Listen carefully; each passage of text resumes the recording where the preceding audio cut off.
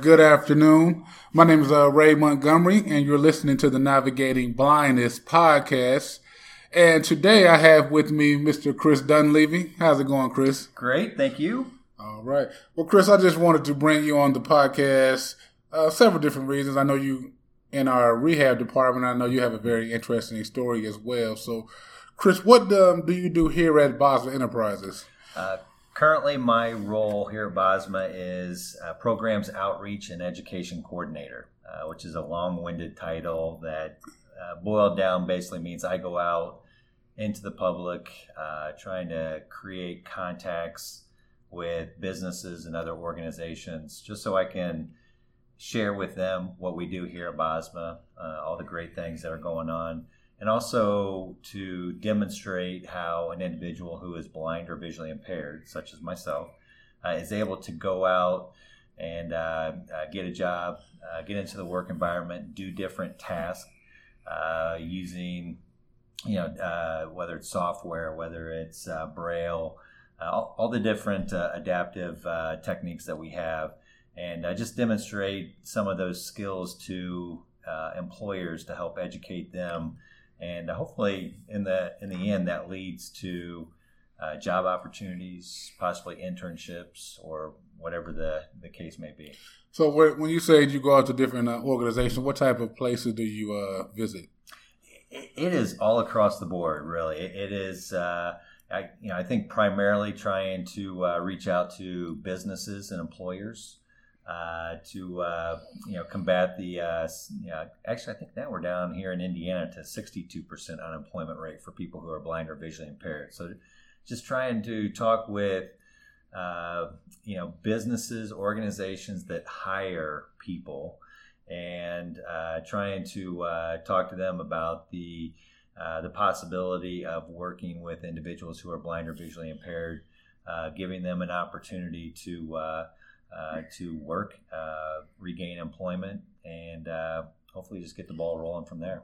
Yeah, definitely making people more aware of what the capabilities of people who are blind or visually impaired are. Yep, exactly. That's because really it's a situation where, rightfully so, I think a lot of people who have not been around others who are blind or visually impaired, they don't really know a lot about it. They don't know what we can and can't do. They don't know what they're supposed to say and what they're not supposed to say, or what they're supposed to do and not do. All those things. So just going out and trying to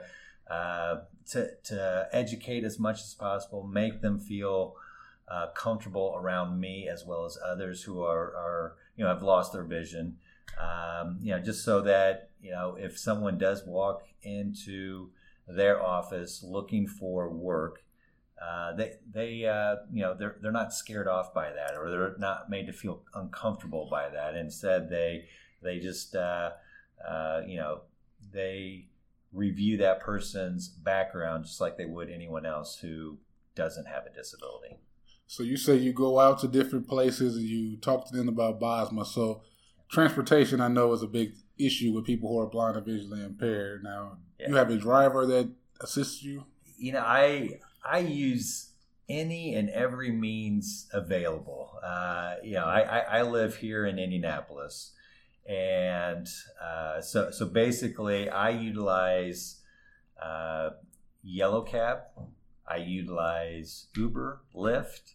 I utilize the Indigo fixed route buses. Mm-hmm. I utilize the Indigo open door buses. I utilize friends, family, any way possible. Yes. So for example, for me, a lot of times what I'll do is so I get Indigo vouchers on a monthly basis. Hopefully, obviously it's a lottery system, right? So with that, basically we apply for.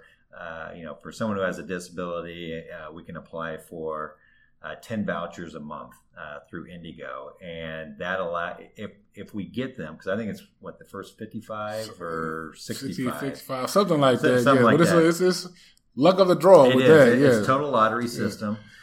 So if I'm able to get those allow me with one voucher, I can go anywhere within Marion County that I need to. So usually what I'll do is I will first utilize those to get to work because I have a gentleman with Yellow Cab that I have developed contact with, and he's someone that I can trust and rely upon. Yes. So Lamont, if you're out there listening by chance, thanks for all your help.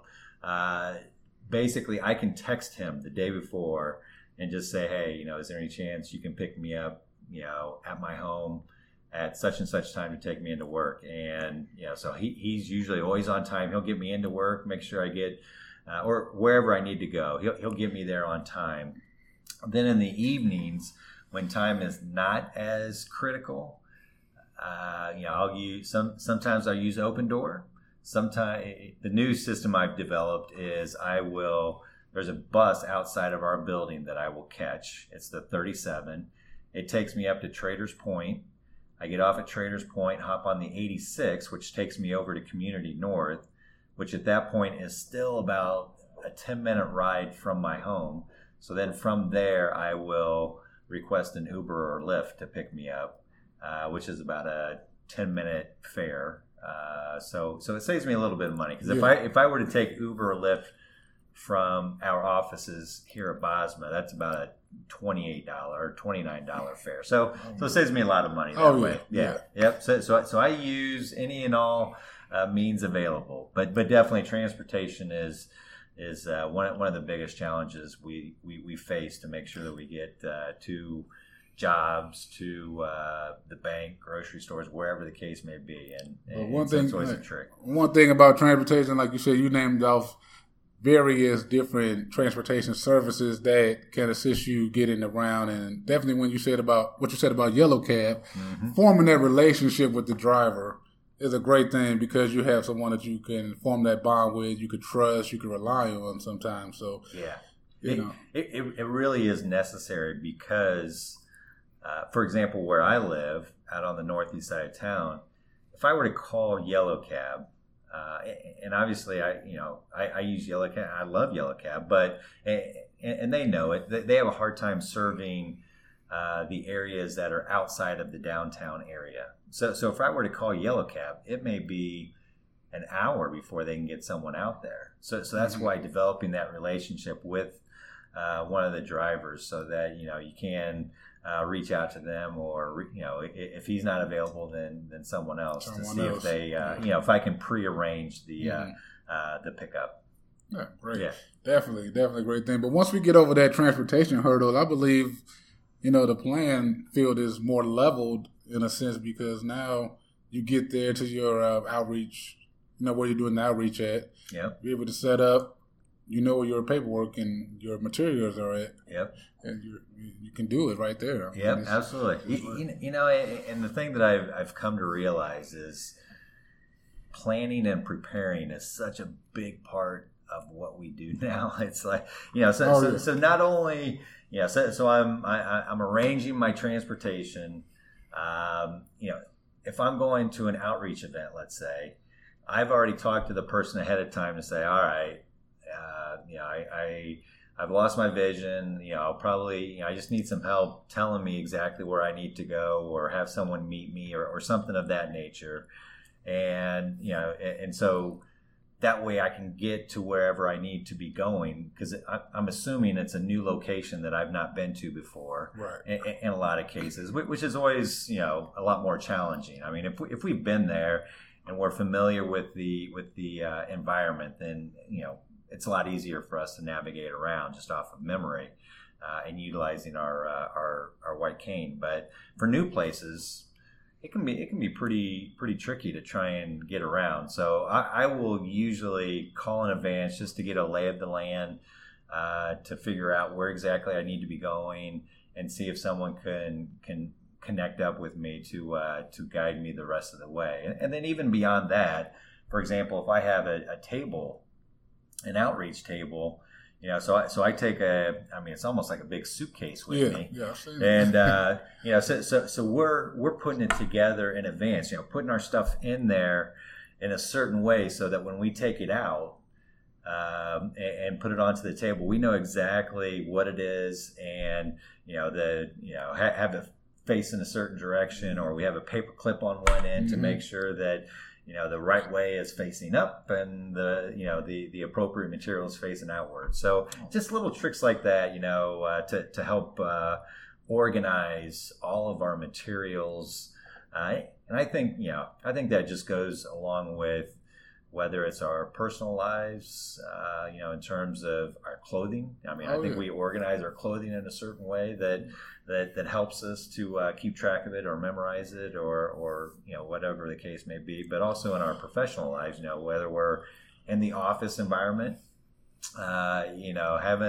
having all of our stuff in a certain spot so that we can find it and easily access it, or whether we're going out somewhere else. Yeah, I'm going to tell you, I know you got children like I have children, so once they move your stuff, it throws me into a panic right now. I'm like, why did you touch my stuff? Like, it was sitting right here before I left. It could be the simplest thing, but we know what's going on. Yes. So, yep, absolutely. You don't think we know, but we know. One of the jokes that I like to tell is one of the worst form of punishments for someone who is blind or visually impaired is to rearrange the furniture. Oh yeah. So basically, and it's kind of fun that I can now laugh about it. My family can laugh about it. So sometimes things by accident are left out, and sometimes just to mess around with dear old dad, they'll play tricks on me every so often. But having things in a particular order is very important, and when it's not, it can certainly create some problems. Especially when you're on that time constraint. So I got to get out the door, and all of a sudden I can't find my cane. I might not be going to work today. Right. Yep, exactly. I can't tell you how many times I'm like racing around to get ready, and for some reason I can't find my shoes. It's like, how did I not put them in the same spot that I normally do? And so either I messed up, or one of my family members has put them somewhere else. So I have to hope that one of them might be around to find them. Otherwise, I have to switch wardrobes real quick. Yep. So, Chris, how long have you been visually impaired or blind? Sure. I had perfect vision up until I was 32 or so, and then it was at that time I went out to play golf with my wife in Palm Springs. She actually had a work conference out there, so I tagged along, and we went out to the golf course, and I could see to put the ball down on the tee, and I could see to swing and hit it. But as soon as I hit it, I wasn't picking it up, and I couldn't see where the ball was going. So that was my first clue that something really wasn't right. And so after that, a few more things kind of popped up, and I realized something's not right. So I went to just a regular eye doctor, and thinking, I guess it was wishful thinking that it would be a prescription, just easy fix. And so they did give me a prescription, and that, of course, did not work. So then they sent me to an ophthalmologist, a neuro-ophthalmologist, and finally I found myself at Midwest Eye Institute talking to a retina specialist. And it was at that time that they diagnosed me as having cone rod dystrophy. So then it was about a 10 to 12 year period where I just slowly lost my vision over that time. And so it's, it was one of those where there's pros and cons to it, I think. But certainly it's, as I was going along, I would kind of figure something out, and then I would lose some more vision. So it's almost like the goal line kept moving.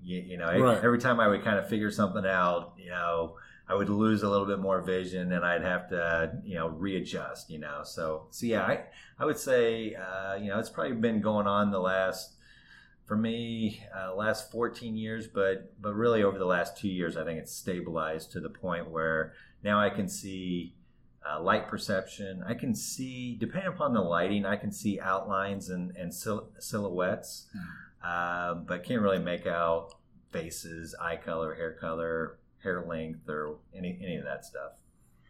So how did you get involved with Bosma Enterprises? So after I had stopped working, following my vision loss. Let's go back for a second. You was talking about, I know prior to you losing your vision, you were a lawyer, correct? Correct. So I worked in real estate law for a financial company, a title insurance company. So I was their state counsel and basically would advise our clients and employees as to residential and commercial transactions. Okay. And so obviously that was a very visual job, a lot of reviewing documents, reviewing paperwork, reviewing cases, legislation, things of that nature. And so when I was losing my vision and it got to the point where I could no longer see to use the computer, if someone would walk in and hand me a document, I could no longer read it. That's when it really got serious. I stopped working at that point, and I took, there was a time where I really struggled to adjust to my new reality. Yes. And, which I think a lot of people who have lost their vision, they go through that. There's the physical side of it, but there's also that mental side of it. And it took me a good year and a half, almost 2 years before, finally got to the point where I was having dinner with my family one night, and we were just talking about whatever, and my son asked me the question. He's like, "Dad, do you think you'll ever work again?"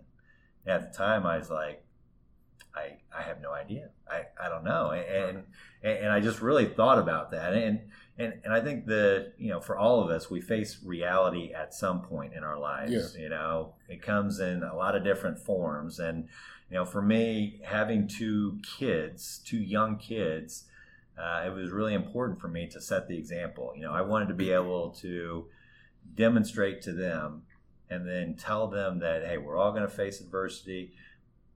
What is important is how we deal with it. We have to be able to attack it and go after it and be able to adapt to it because this big old world's going to keep on spinning. Oh, yeah. So that's one thing people don't do. Life definitely will go on, even though we think, oh man, it stopped. But life is still going on outside those doors. Yep. And one thing that I would like to say to anyone who is facing any type of adversity, whether it's blindness or amputee or whatever they may be going through, or really want to talk to the person that's dealing with that person, because you got to give that person time. Yes. It's not like, okay, I'm blind, let me just go out here and go to Bosma. No, it's really like you have to be ready, and then once you're ready, you're ready to move on. And then now that you know that you can move on, you don't want to stop, right? Because like I had to get kicked in my butt, you know what I'm saying? Like I mean, for real, like sometimes that you just really have to. Someone just has to show you that tough love sometimes. It's true. And it will that strengthen you, will make you stronger in the long run. But yep, absolutely. Yeah, because I think you'll agree with this, that we all kind of have our own timetable. I mean, there's no prescription for, how quickly we adapt to it and adjust to it. We kind of have to first come to terms with our new reality and accept it. And everyone does it kind of in their own terms and on their own time, and so for me, I mean, it was a good year and a half, 2 years before I finally said, all right, I'm gonna call vocational rehabilitation, which I did. I met with them. They then referred me to Bosma's Rehabilitation Center. And so that was really my first exposure to Bosma, which when I first went to the rehabilitation program, I didn't fully know what to expect. It's one of those where admittedly I was somewhat reserved in terms of my expectations. Right. But it's just amazing how when you get there and you start going through and you start learning some of the different adaptive skills, and you have the opportunity to talk to other clients who are going through that shared experience, and being able to talk to people who are blind working at Bosma, and you can hear that they've reached a point. They've reached a point of happiness, and and understanding, and that really was important for me to experience that and understand that there is life beyond vision loss. So was that your first time meeting someone who was blind or visually impaired, or have you had interactions before you came to Bosma? I had met, so when I was first losing my vision, so my wife Ann, she is definitely a type A personality, and so when I'm losing my vision, my reaction to it was to just try and hide it and conceal it as much as possible. Yeah. She went out and she happened, I'm not sure how she was introduced to another individual who had lost his vision. And so she introduced me to him. And so he's telling me all these things that he's able to do. And honestly, I just wasn't ready at that time. Yeah. And so that was really my first time that I'd met someone who is blind. And unfortunately, I just wasn't ready. Yeah. And so I wasn't ready and willing to accept learning all the stuff that I needed to, because I was still trying to hold on to doing things the old way with vision, Yeah. And so I kind of had to reach that low point before I was ready to just open up and start learning. Yeah, you're right, because I don't know, it's something about women that they know they out there doing sneaky stuff behind our back, but it's actually for our best interest. It's like my mother did the same thing. Like when I lost my sight, I didn't really know anyone, but next thing I know, I was meeting two guys who were blind, and she had me in there, and they were talking to me about life. But it's my age at the time, and I was still in denial. Yep. Okay, I'm gonna have surgery, and this will be over with. You know what I'm saying? Absolutely. That's what I was thinking at the back of my mind, but as you can see, that didn't happen. Right. Yeah. No, surgery was, but I could laugh about it now. But it's just that women, they have that instinct, and they do. And I'm glad for them. But so back you're at Bosma, you're doing the rehab thing. Mm-hmm. What did you take away from the rehab center? I'll tell you what, just for me, learning the skills. I mean, because you basically have to rewire your mind. We're raised and we're taught to do things using our vision to such a large extent. So, when that sense goes away for whatever reason, and we have to figure out how to do all those things that once were so natural to us in a different way, for me, just going through and step by step learning how to use a cane, so that I could get from point A to point B.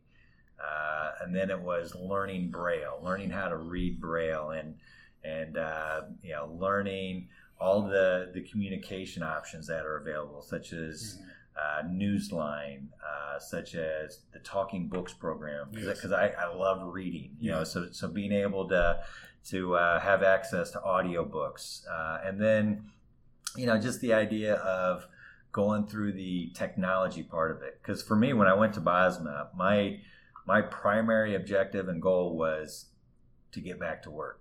And so for me, a big piece of that was learning the technology so that I could once again use a computer to be able to get back into the office environment. So just methodically going. I worked with Solomon Hader in our AT lab, and he just methodically took me through.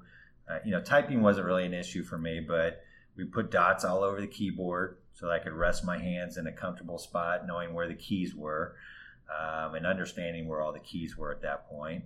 Then we just went through Microsoft Word, how to be able to create a document, how to be able to modify and alter a document, how to save a document, all of those necessary things through Microsoft Outlook, email, Excel, being able to navigate the internet, all of that. And it just, in learning that, it just really started to give me a confidence level. I could just sense my confidence growing, as I went through the program, and it really was a pretty empowering experience for me. So for all those who do not know, you are using a screen reader when you're using Microsoft Word, using a screen reader called JAWS, which will convert that text to a speech output. So you're able to read documents. You're able to get on the internet. You're able to do Facebook. All of those things your sighted peers are doing. So yep, absolutely. And I can actually make an argument that someone utilizing JAWS, the screen reader, can work more efficiently on a computer than a person who is using the point and click method. Someone who's using JAWS and using the key commands can really navigate quickly and efficiently on a computer. It's actually a pretty amazing thing to behold. I mean, it really can make someone who's blind or visually impaired a lot more efficient within the work environment. Let's talk about hobbies. What do you like to do when you're not working here at Bosma Enterprises? What kind of hobbies, what kind of things you and your family like to do? Sure.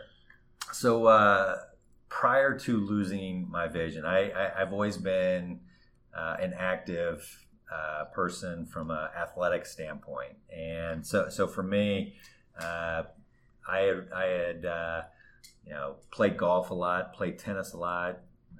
I had run in 4 marathons and I think like 11 or 12 half marathons here in Indianapolis, and so that really was a big part of who I was. So when I lost my vision, there was a time where I thought I kind of lost the ability to do all of those things as well. And unfortunately, when I was at Bosma, two people in particular that are true mentors for me. One is Kurt Dykman, and the other is James Michaels. And for me, both talking with them on a professional basis.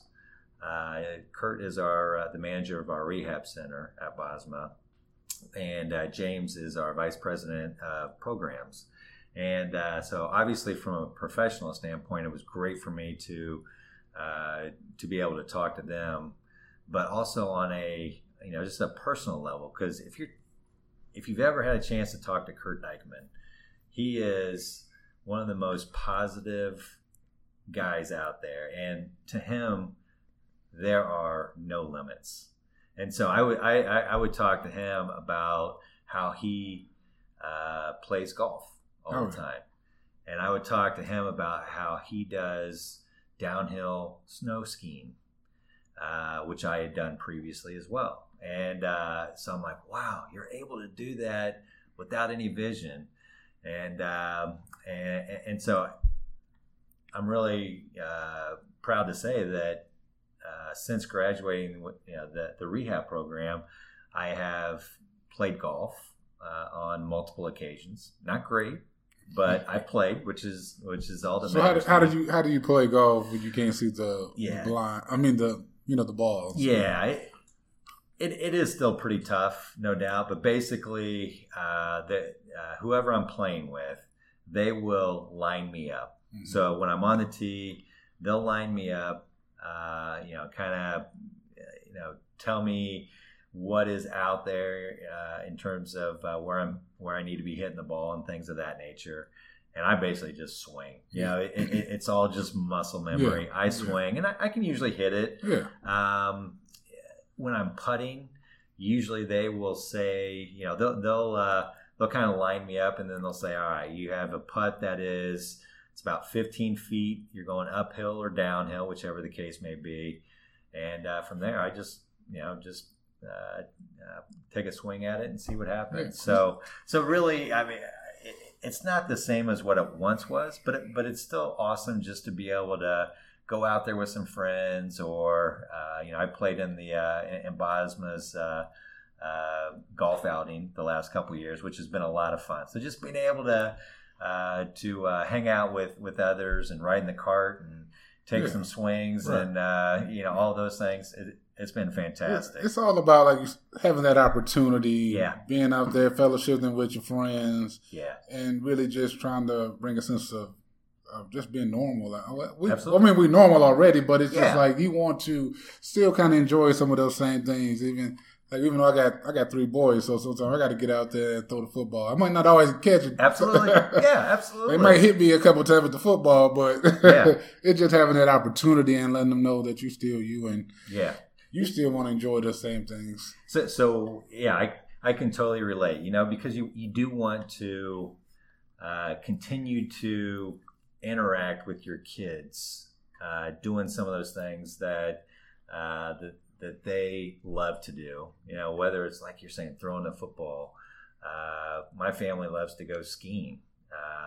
It's never been one of my favorite things to do, and not something I'm great at. But not this winter, but the last winter, I went out to Utah and went skiing with my family. So just really being able to continue to do those types of activities with your family and continue to demonstrate to them that I'm not going to let this hold me back. I'm going to keep moving forward. I'm going to keep doing things. I'm going to keep active. I think that's pretty, for me, that's a pretty powerful statement that I can make to my kids. Yes, sir. One just random question I was looking up before you came on the podcast. Mm-hmm. I said, let me just ask Chris just a random question. Break it up a little bit. Yeah. If you could be any type of animal, what would you be? If I could be any type of animal, I'll tell you what I have always been infatuated with monkeys. I don't know why.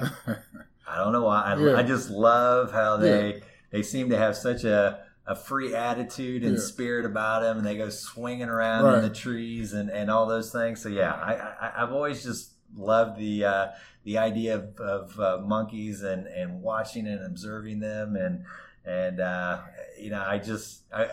always been fascinated by them, and so yeah, that would probably be the animal that I would select. They are curious beings. They are there. Absolutely. Yep, absolutely. Strong too out here. Yeah. Right. Very strong. But yep. Cool. Well, last question here, Chris. If you could tell anyone one thing who just recently lost their sight, what would you tell them? There is life after sight. Probably. There certainly is an adjustment period that everyone has to go through to figure out how to adapt to it. And everyone has to go through it in their own time and in their own way. But it's important to keep moving forward. It's important to keep learning, to open your mind to doing things in a different way. Open your mind to learning how to read Braille, learning how to use a cane, all of those things, and really just not limiting ourselves. I mean, I really do believe that one of our biggest limitations is our own mind, you know, and I think we have to be able to understand that people who are blind or visually impaired have so many other abilities and things that they are able to do and really make such a tremendous impact within the community. And I'll tell you what, one of the things that's probably had such a profound impact on me is, on a daily basis, I am the recipient of random acts of kindness by so many other people. I mean, whether it's someone just opening a door for me, offering to, guide me somewhere, whatever the case may be. And I'll tell you what, it really is pretty powerful when you can have the opportunity to understand and appreciate the goodness in other people and how they really do want to help. It's, we get kind of stuck in the mud because we're used to doing things on our own, and we really do have to open our minds to allowing other people to help us, and allowing others to be a part of growing and learning. So certainly that is definitely one of the things that's had the biggest impact upon me. Cool. Well, I want to thank you, Chris, for coming on the podcast today. My pleasure. And if anyone wants to get in contact with you for outreach purposes, how can they reach you? Absolutely, yes. They can call me at 317-704-8767 or by email at chrisd, as in Dunleavy, at bosma.org. All right. And if anyone out there needs any type of service or you're dealing with any type of visual impairment, please visit us on the web at www.boswell.org. And be sure to subscribe to our podcast on iTunes, SoundCloud. And I'm going to catch you guys next week. Thank you guys for listening.